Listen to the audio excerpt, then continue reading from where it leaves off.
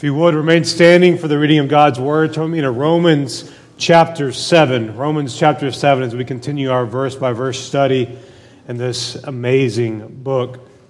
Romans 7, I'll begin reading in verse 7. If you're using a Pew Bible, you can find that on page 943. Page 943. Romans chapter 7, beginning in verse 7. What then shall we say? That the law is sin? By no means.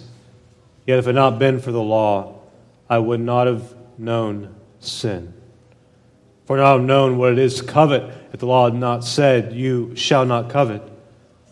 But sin, seizing opportunity through the commandment, produced in me all kinds of covetousness. For apart from the law, sin lies dead. I once was alive apart from the law, but when the commandment came, sin came alive and I died. The very commandment that promised life proved to be death to me. For sin, seizing an opportunity through the commandment, deceived me and through it killed me. So the law is holy and the commandment is holy and righteous and good. Did that which is good then bring death to me? By no means. It was sin producing death in me through what is good, in order that sin might be shown to be sin, and through the commandment might become sinful beyond measure. For we know that the law is spiritual, but I am of the flesh, sold under sin. May the Lord add His blessing to the reading of His word. Please be seated. So I know it's been a few weeks since we've been in Romans, but flashback a few weeks. So a few weeks ago, Blake said these words. He said that we have been released from the law. So to be released from the law, meaning that we who have been set free from the bondage of sin, we are now in Christ. Now as God's people, if we have been born again, we are free, and we are free to serve the Lord. So only those who have been born again can serve Jesus Christ, because they are not under the law, but they are under grace. Those who have put their faith and trust and hope in Christ and Christ alone, we have died to sin. We are no longer held captive by it. For our wonderful Savior, Jesus Christ, He has freed us by His grace. We are now slaves of Him. We are His adopted children. In today's verses, Paul instructs the church not to throw out the law of God. Now, as God's people, and especially in our culture, we hear so much about we don't need the Old Testament. We don't need the law of God. There are some who dismiss the Old Testament completely. There are even some who dismiss the law of God. And in return, the result of that is that people think wrongly of God. That the God of the Old Testament is somehow different from God of the New Testament. We are not to believe this. God does not change. Malachi 3, verse 6. The God of creation, the God of redemption, the God of the Old Testament, the God of the New Testament is the same God who does not change. The same God who spoke all things into existence is the same God that you and I are here this morning worshiping.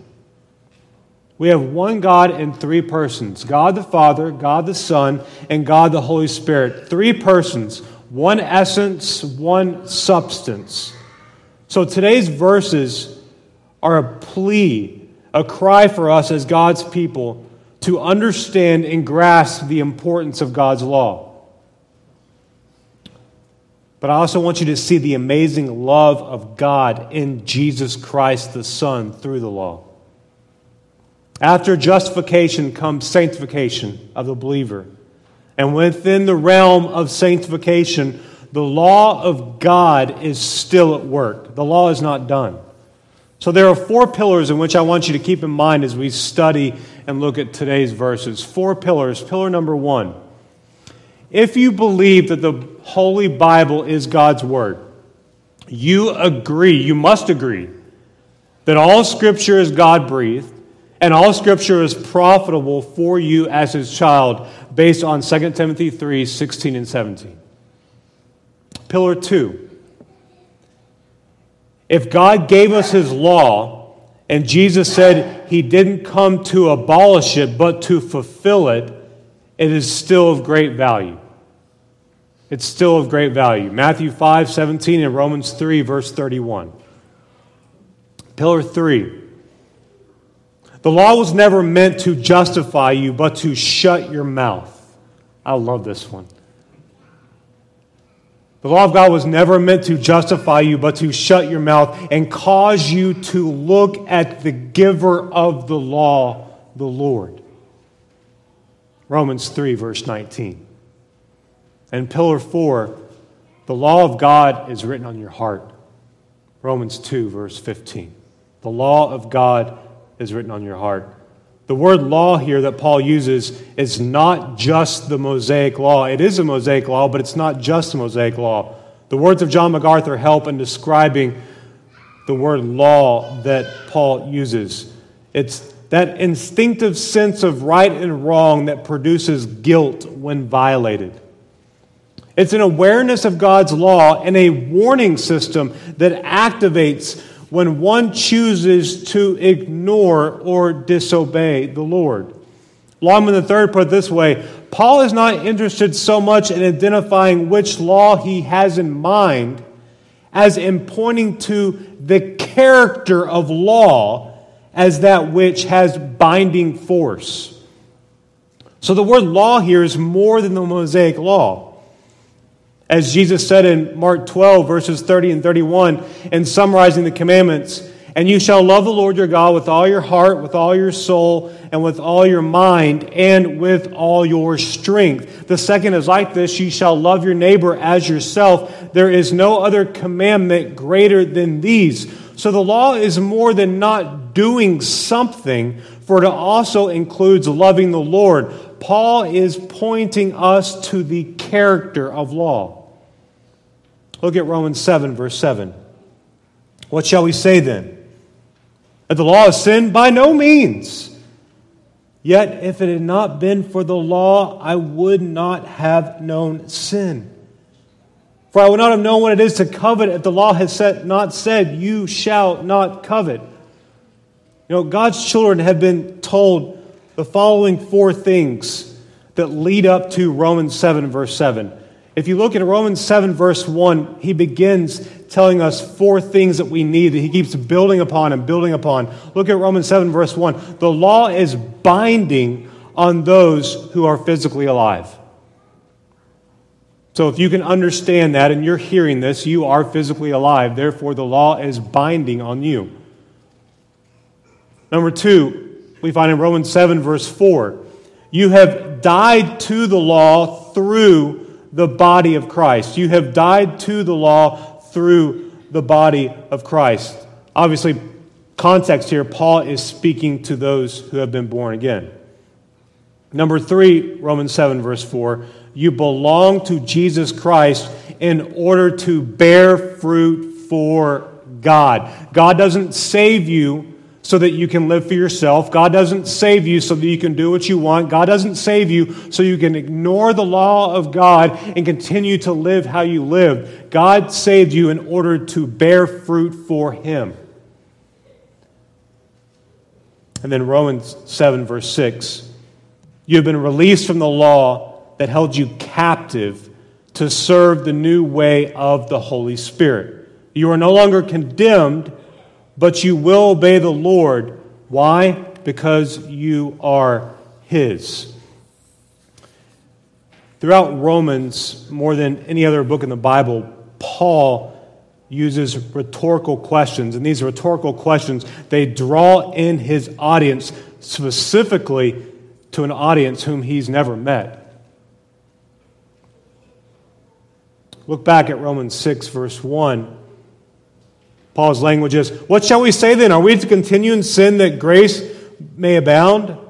By no means. In other words, may it never be. God forbid that we live that way. How can we who die to sin still live in it? Romans 6, 15 and 16. What then? Are we to sin because we are not under law but under grace? By no means. Do you not know that if you present yourselves to anyone as obedient slaves, you are slaves of the one whom you obey, either of sin, which leads to death, or of obedience, which leads to righteousness. And now, in our verse today, Romans 7, verse 7, what then shall we say? That the law is sin? By no means. It's as if Paul he's saying this, and he's saying this, he's saying this. What shall we say then? By no means. No! We don't think that way, we don't live that way. Yet if it had not been for the law, I would not have known sin. For I would not have known what it is to covet if the law had not said, you shall not covet. So we don't continue in sin so that grace may abound. We don't sin because we are under grace. And we don't say, we don't teach, and we don't believe as Christians that the law of God is sin. Paul is saying to those in Rome and to us this morning, may it never be, God forbid, don't continue in sin so that grace may abound. Don't sin while under grace, and don't believe that the law of God is sinful.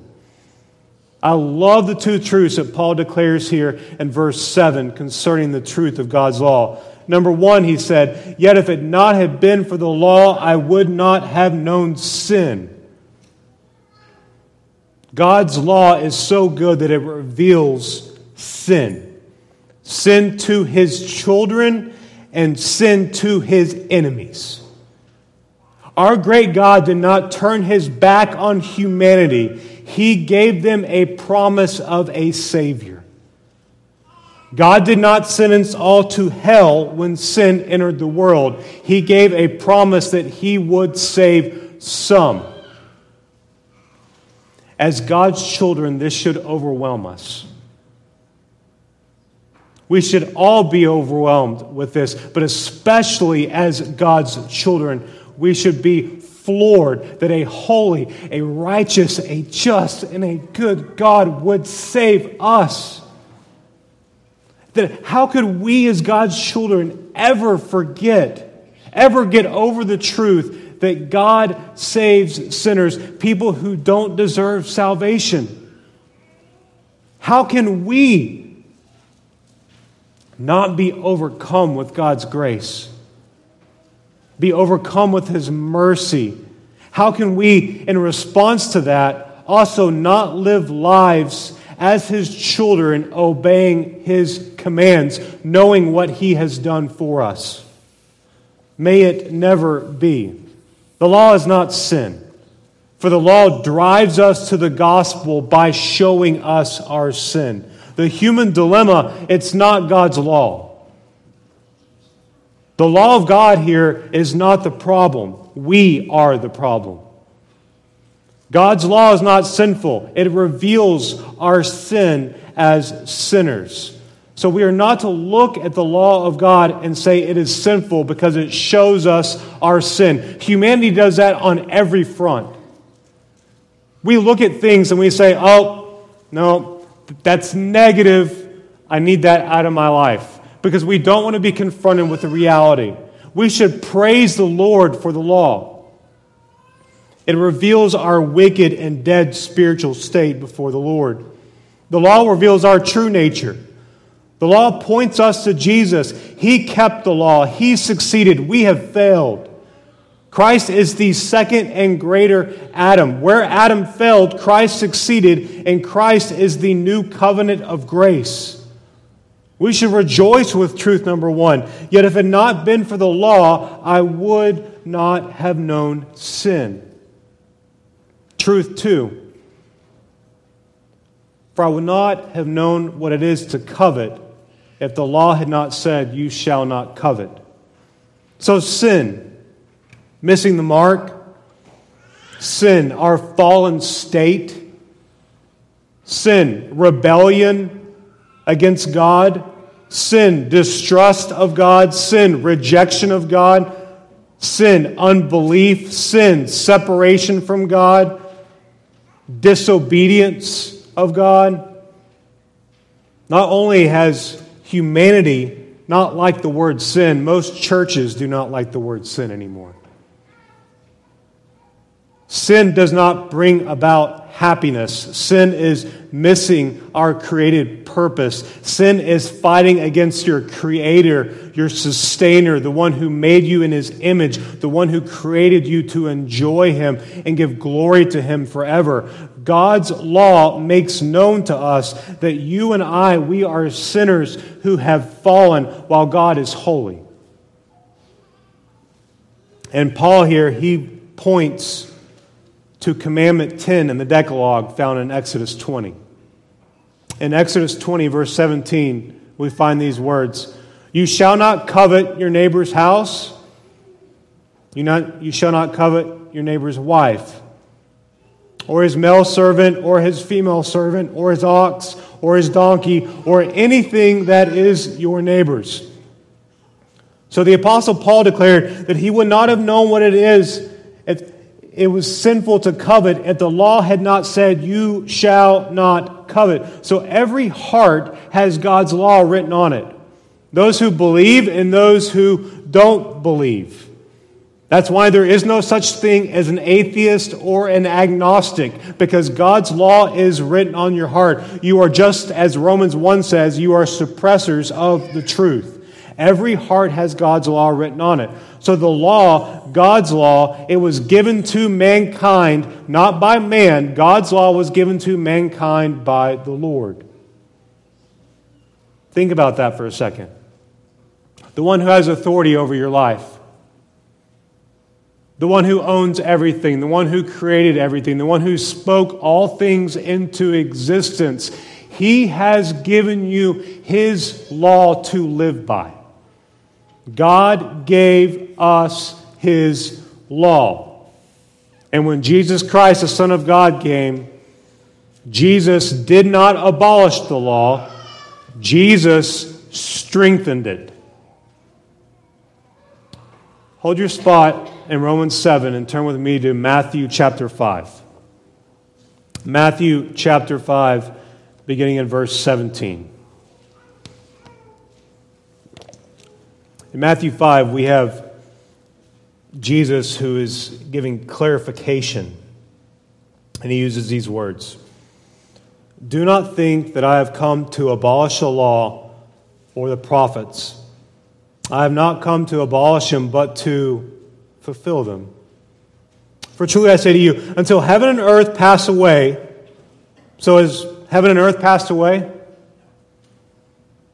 Not an iota, not a dot, will pass from the law until all is accomplished, and everything hasn't been accomplished.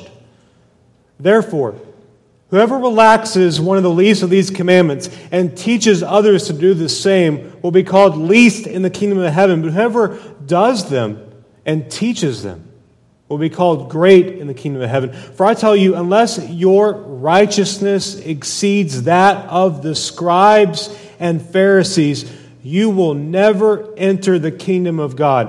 You know, the scariest aspect to me in my life is when I think about that, is what He says at the very end.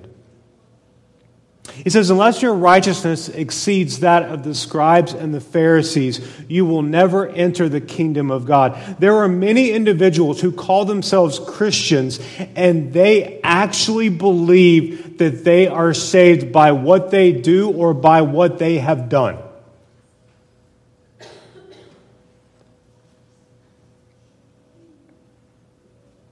And Jesus says, unless your righteousness exceeds that of these people, you will never enter the kingdom of heaven.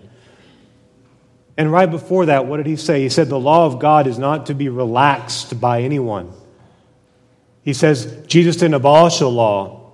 Think about this. If Jesus didn't abolish it, who are you and I, whom He created, who are we to abolish what He has made?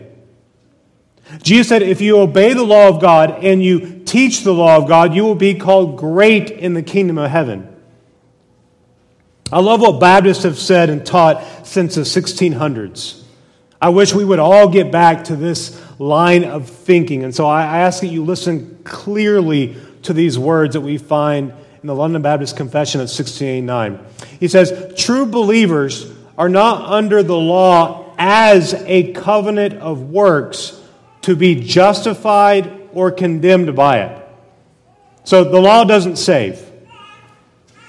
Yet, it is very useful to them and to others as a rule of life that informs them of the will of God and their duty. So the law of God that He's given to us, it doesn't justify us, it doesn't sanctify us, but what's it say? Like the law of God, it shows us God's will, number one, and the law of God that He has given to us freely, a perfect gift, it shows us our duty as His creation. Oftentimes we don't use the word duty much anymore, except little kids laugh when they hear it sometimes. But it's like God saying, I'm showing you what you are to do with your life. When you get up in the morning, you know what you're to do. When you go to work, you know what you're to do. When you're with your husband or you're with your wife, you're with the children, you know what you're to do. You know what you're to say. You know how you are to act. I have given you this. I have not only made you, I've showed you how to live. What a glorious gift. They go on to say, it directs and obligates them to live according to its precepts.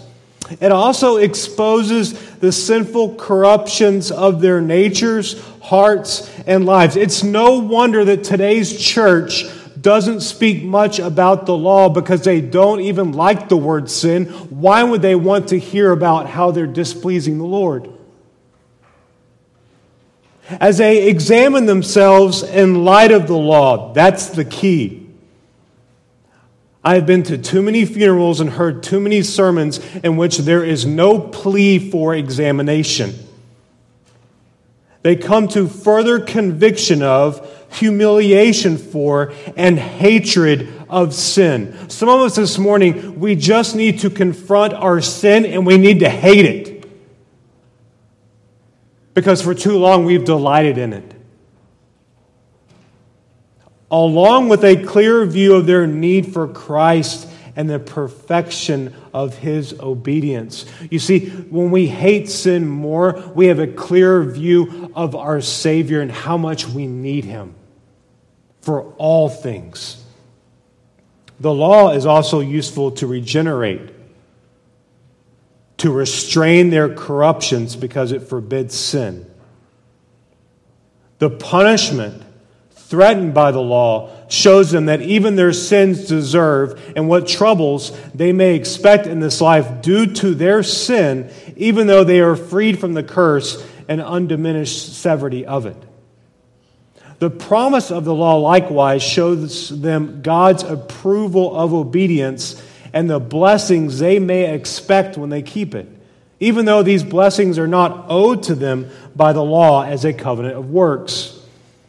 If people do good and refrain from evil because the law encourages good and discourages evil, that does not indicate that they are under the law and not under grace. Oh, I love that. Because it's saying that just because you are in Christ, just because you have God's law and what God's law has shown you and revealed to you by God's grace overall as an umbrella, you still need the law of God to live in this life to glorify Him, even though you're under grace. So the law of God is useful.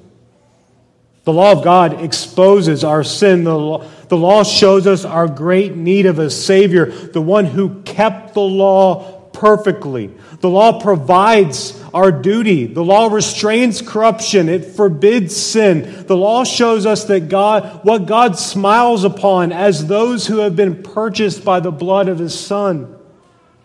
For those born again, the law increases hatred of sin as we see more and more of the holiness of God. God's law gives us His will for our life. How wonderful is this? May it never be that we say we do not need the law of God. God is pleased when His children who are under grace keep the law for His glory. As a Christian, you should be able to reflect reflect upon your life, your past experiences, your trials, your temptations and different things, and to see how the law of God has exposed sin.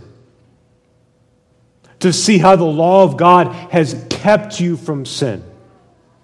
To see how the law of God has convicted you of sin and pointed you to Christ the Savior in praise and glory for all that He has done.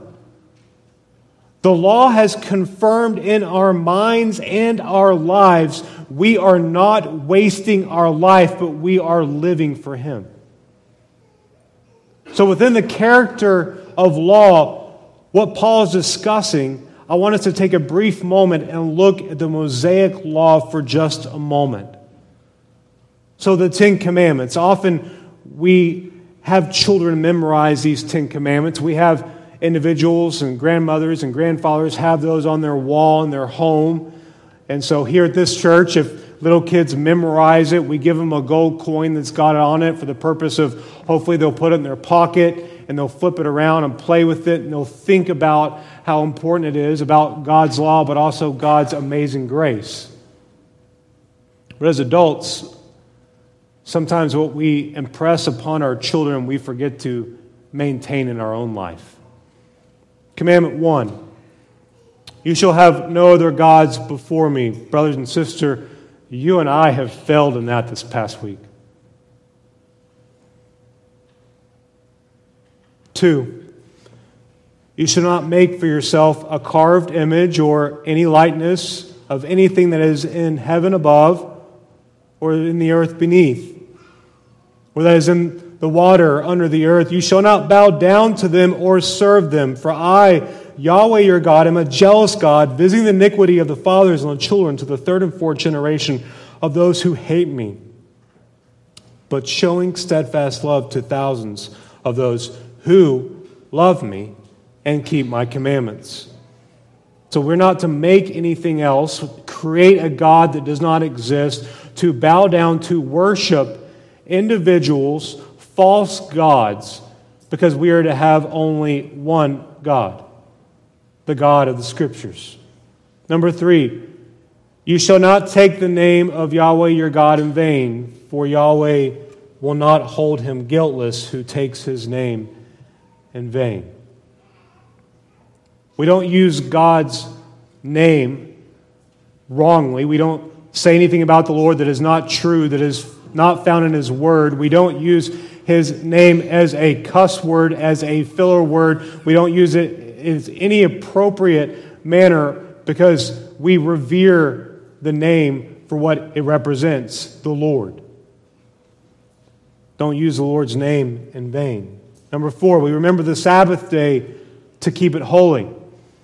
6 days you shall labor and do all your work, but the seventh day is a Sabbath to the Lord your God. On it you shall not do any work, you or your son or your daughter, your male servant or female servant, or your livestock or the sojourner who's within your gates. For in 6 days Yahweh made heaven and earth, the sea, and all that is in them, and rest on the seventh day. Therefore Yahweh blessed the Sabbath day and made it holy.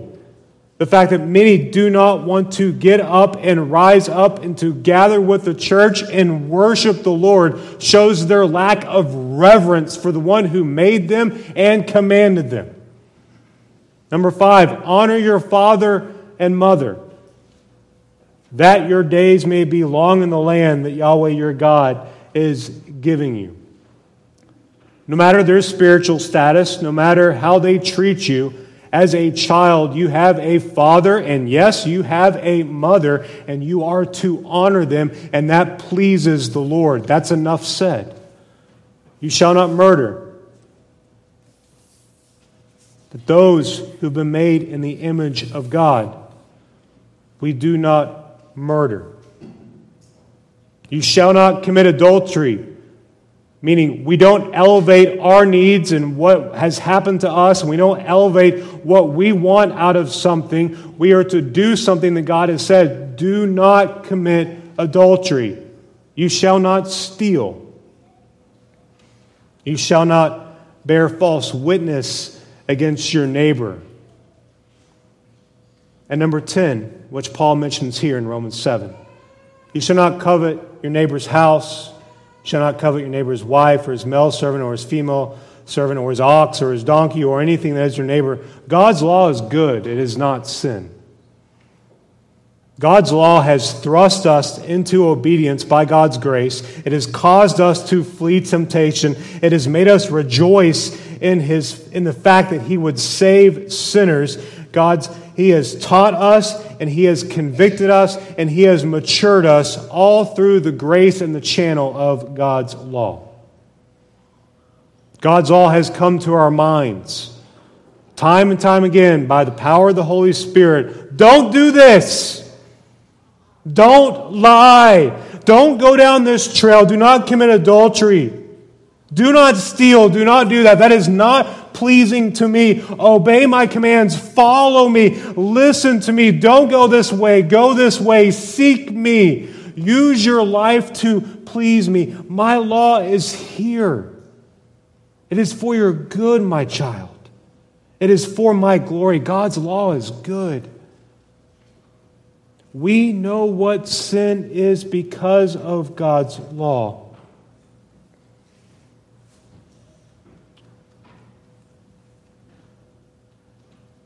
Charles Spurgeon said, I do not believe that any man can preach the gospel who does not preach the law.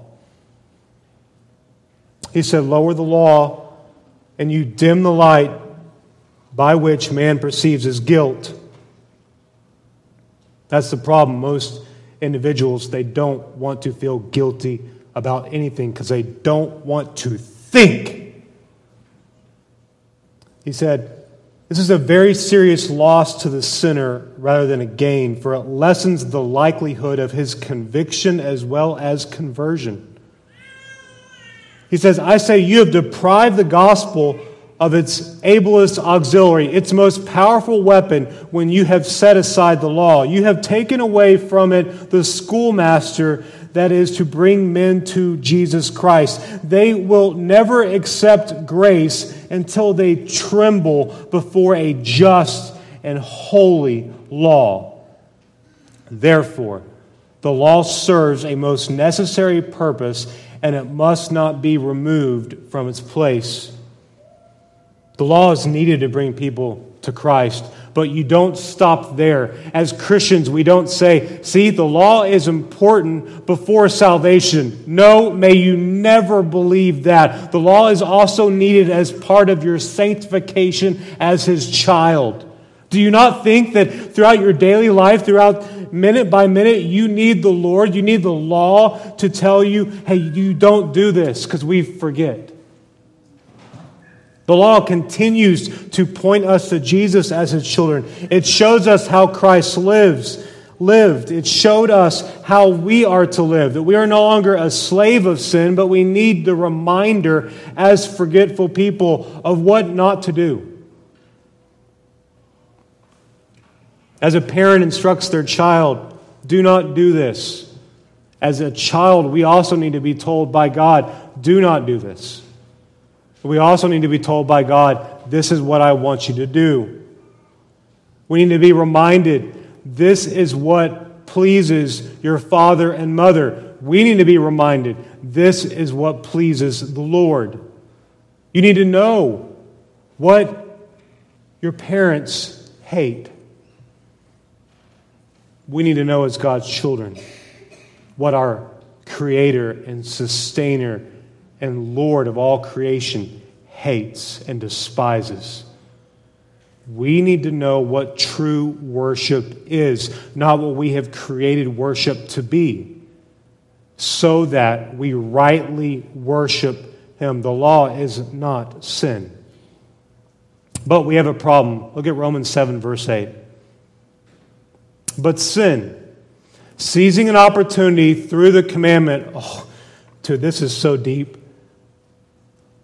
Did you catch that? So, sin, seizing an opportunity through the commandment. So, when does sin ever take a break?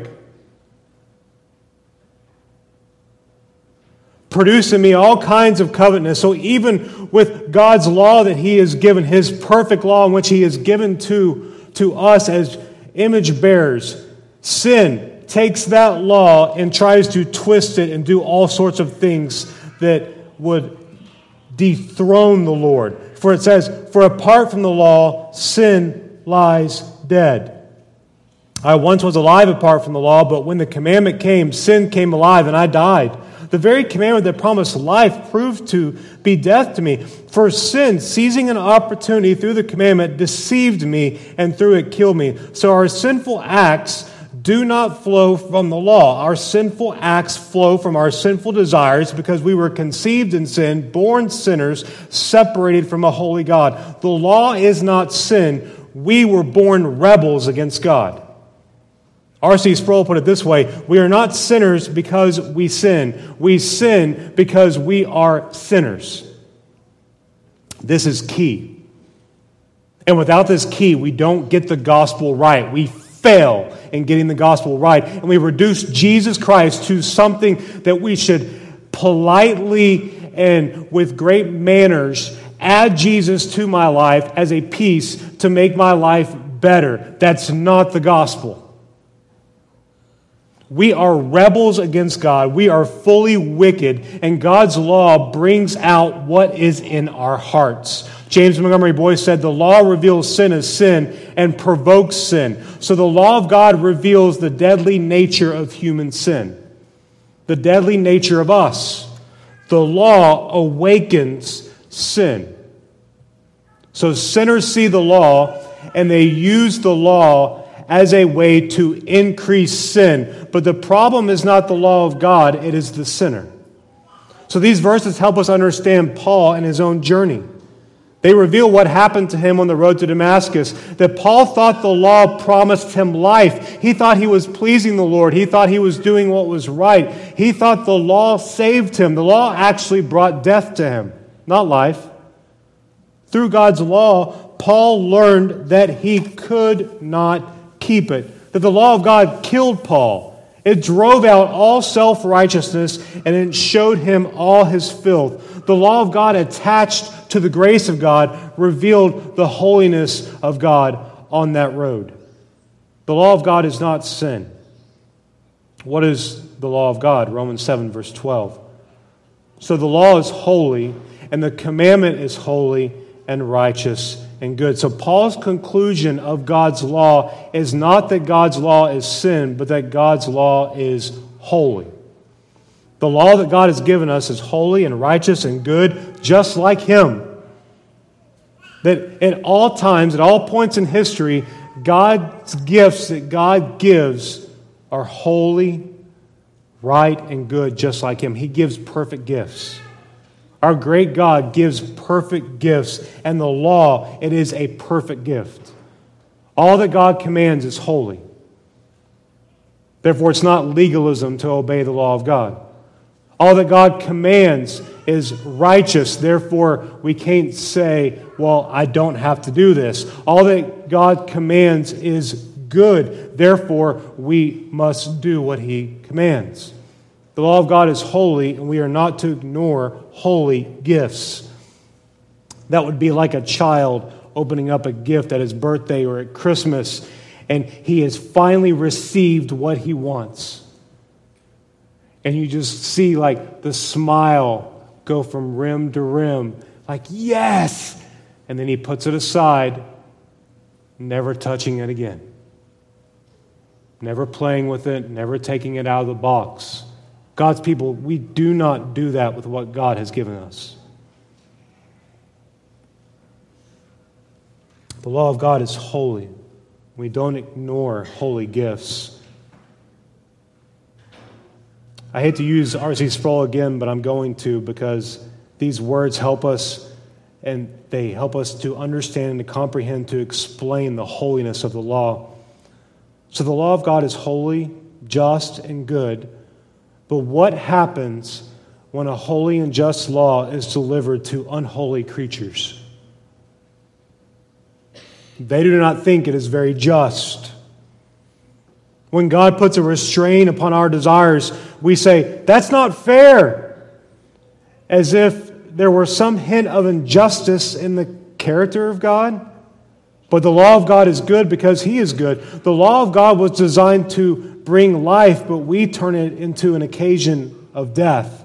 That last line is pure gold. The law of God was designed to bring life, but we turn it into an occasion of death. The law reveals our great need for spiritual life. We are not good. We cannot save ourselves. I have had other gods. I have lied. I have stolen. I have committed adultery with my mind and with my thoughts. The law reveals that we need a Savior. God in His holy law is good. It points to all that Jesus Christ is, and He is the only Savior of the world. And Paul gives a further example in Romans 7. He says, "Do not covet." Thomas Watson speaks to this to help us understand how God's law is so good. He said, "A man is given to covetousness when he so sets his heart upon worldly things that for the love of them he will part with heavenly. For the wedge of gold he will part with the pearl of price." No matter your spiritual maturity, no matter how long you've been walking with the Lord, no matter what you think you know and you don't need to be reminded of, you have coveted this past week. You have coveted today. You have suppressed the things of God, and you have pursued the things of this world. You have given up what is gold for that which is greater than all, the things of God and God Himself. He went on to say, "A man may be said to be given to covetousness when he takes more pains for getting earth than for getting heaven." How I wish men and women would live their life in such a way that an outsider or another Christian could look upon them and it would look as if they are serving the Lord. But what we mostly see in this life, and maybe it's a failure of people doing examination, maybe it's a failure of other things, or maybe we're judging wrongly, but we should be living our life not for the sake of the dollar, not for the sake of one more item, not for the sake of to get this so that I have more or I can give this. We should be giving all of life, so we're not building up this earth, but we are building up heaven. We are living for the Lord. When His thoughts are wholly taken up with this world, may we never go throughout the day not thinking once about the Lord. Otherwise, we're not singing, "In the morning when I rise, give me Jesus." We're actually saying with our life, "In the morning when I rise, give me more of this world," even though it's passing away. He goes on to say, "He is given to covetousness whose heart is so set upon the world that to get it, he cares not what unlawful means he uses." That's Romans 1, the depravity being rolled out and stuffed into a bag into one line. It's saying that people get to the point to where they don't care what they have to do to get it. They just have to give it. Covetousness is a dangerous sin as it checks all that is good. It is an enemy of grace. It damps good affections as the earth puts out the fire. So God's law is good for us. It can be nothing but good and holy and righteous. When we covet, we sin. We are not to be consumed with the world. We are not to allow worldly business to overload our life. Our heart is not to be set on this world. Our heart is to be set on nothing but Jesus Christ. Well, what does that look like? The trials and the struggles that you presently have, you glorify Christ in those. Whether it's with your marriage, whether it's with your children, whether it's with your work, whether it's outside circumstances that I can't explain, you honor Christ in all things, and that's always good. We are to live for the Lord in this life, and as a Christian, I think sometimes we forget, we are to be ready to die. The preaching of God's Word is not just for this life. The preaching of God's Word is also to prepare you to stand before Him. God and His Word makes you ready for death. The law of God is not sin.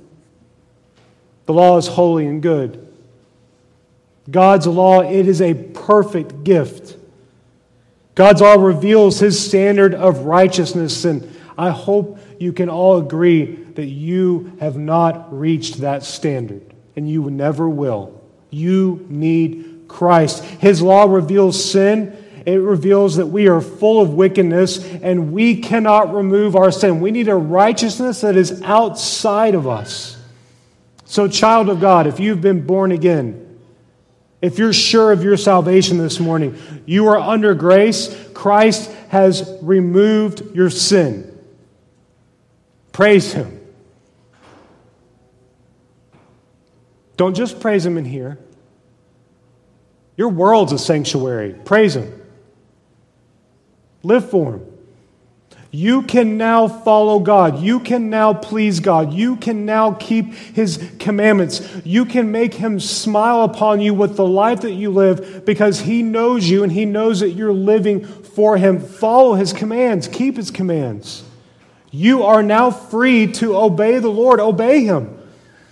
You can enjoy the Lord. You can please Him because you are under grace. You are in Christ. You are a new creation. Praise Him for your salvation. Praise Him for what He has done. And to the one this morning who has not tasted Jesus, you are under law. You need to be under grace, but you're under law. And the law condemns you. Right now, you stand before the Lord and you are guilty. You're guilty. You're in a court of law, and the Lord looks upon you. You are a sinner who needs forgiveness. And grace is only found in His Son. Scripture says, God has said, call on Christ for salvation. In Romans, for everyone who calls upon the name of the Lord will be saved. You're calling on Christ of the Bible. You're calling on the one who has died on the cross for sin. Ask Christ to forgive you of your sins. Come before Him, throw yourself before Him and say, Lord, save me. If you have not tasted Christ, you are under law. You need Christ. Christ is the greatest thing. As Christians, we reflect upon this daily and we think of the great exchange. Look at it this way. If you're in your home, add up all your possessions, put it all together, empty out all your bank accounts, put it all into one little table and pile it all together. Trade it all for Christ. Christ far outweighs everything that you can think or imagine. Anything you gain for the next 100 years, Christ is better than all of it. It's the great exchange. He not only takes away all of our things that we consider precious, but He takes away our sin. He takes away our filth. He takes away our guilt. He takes away everything. And He gives us what we can't even think or imagine. He gives us what we can't even spend a lifetime of diving into and understanding Himself.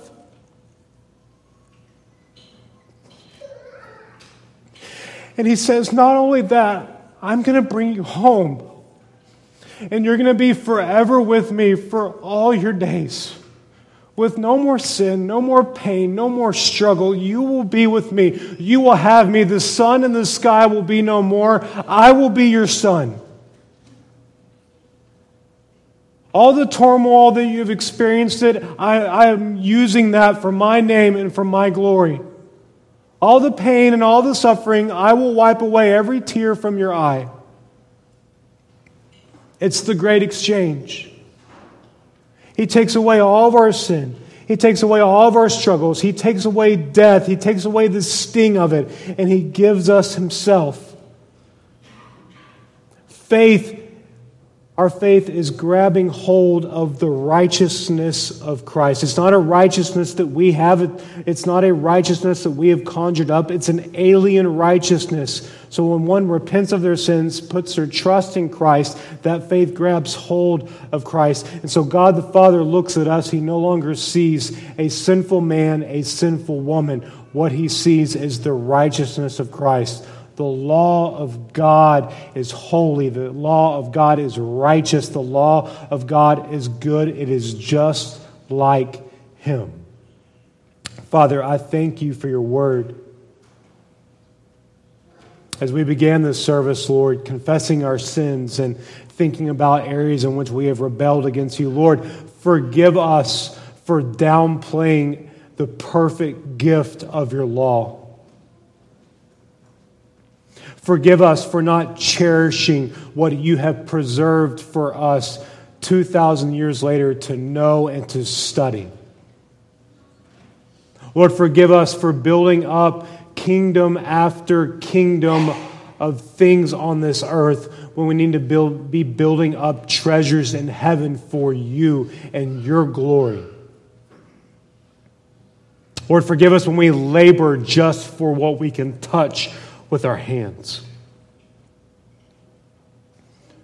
By Your Spirit, Lord, help us to cherish and to obey Your law, to love Your law, not for salvation, but because we love You and it's good to obey what You have given us.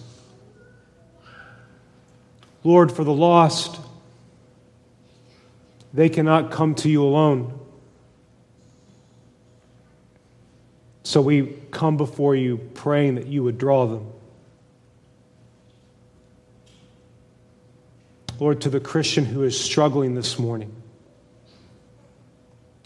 Father, I pray by Your power, You would remind them through Your word of Your greatness, Your holiness, Your righteousness, how Your grace is beyond anything that we can fathom or fully understand for this lifetime. That You are truly everything. May that not just be true in our minds and our hearts, but with our strength and with our life. May You truly be reflected that You are everything. You are worthy of our worship in this place. You are worthy of our worship when we leave this place. You are worthy of worship in the bedroom, in the workplace, in our house. You are worthy of worship in the shadows. There is not a place on this earth in which You are not worthy of us living all of our life for You. Open our eyes as Christians to see that more clearly. Open up the eyes of the lost so they would be overwhelmed with Your great love. We pray this in Jesus Christ. Amen.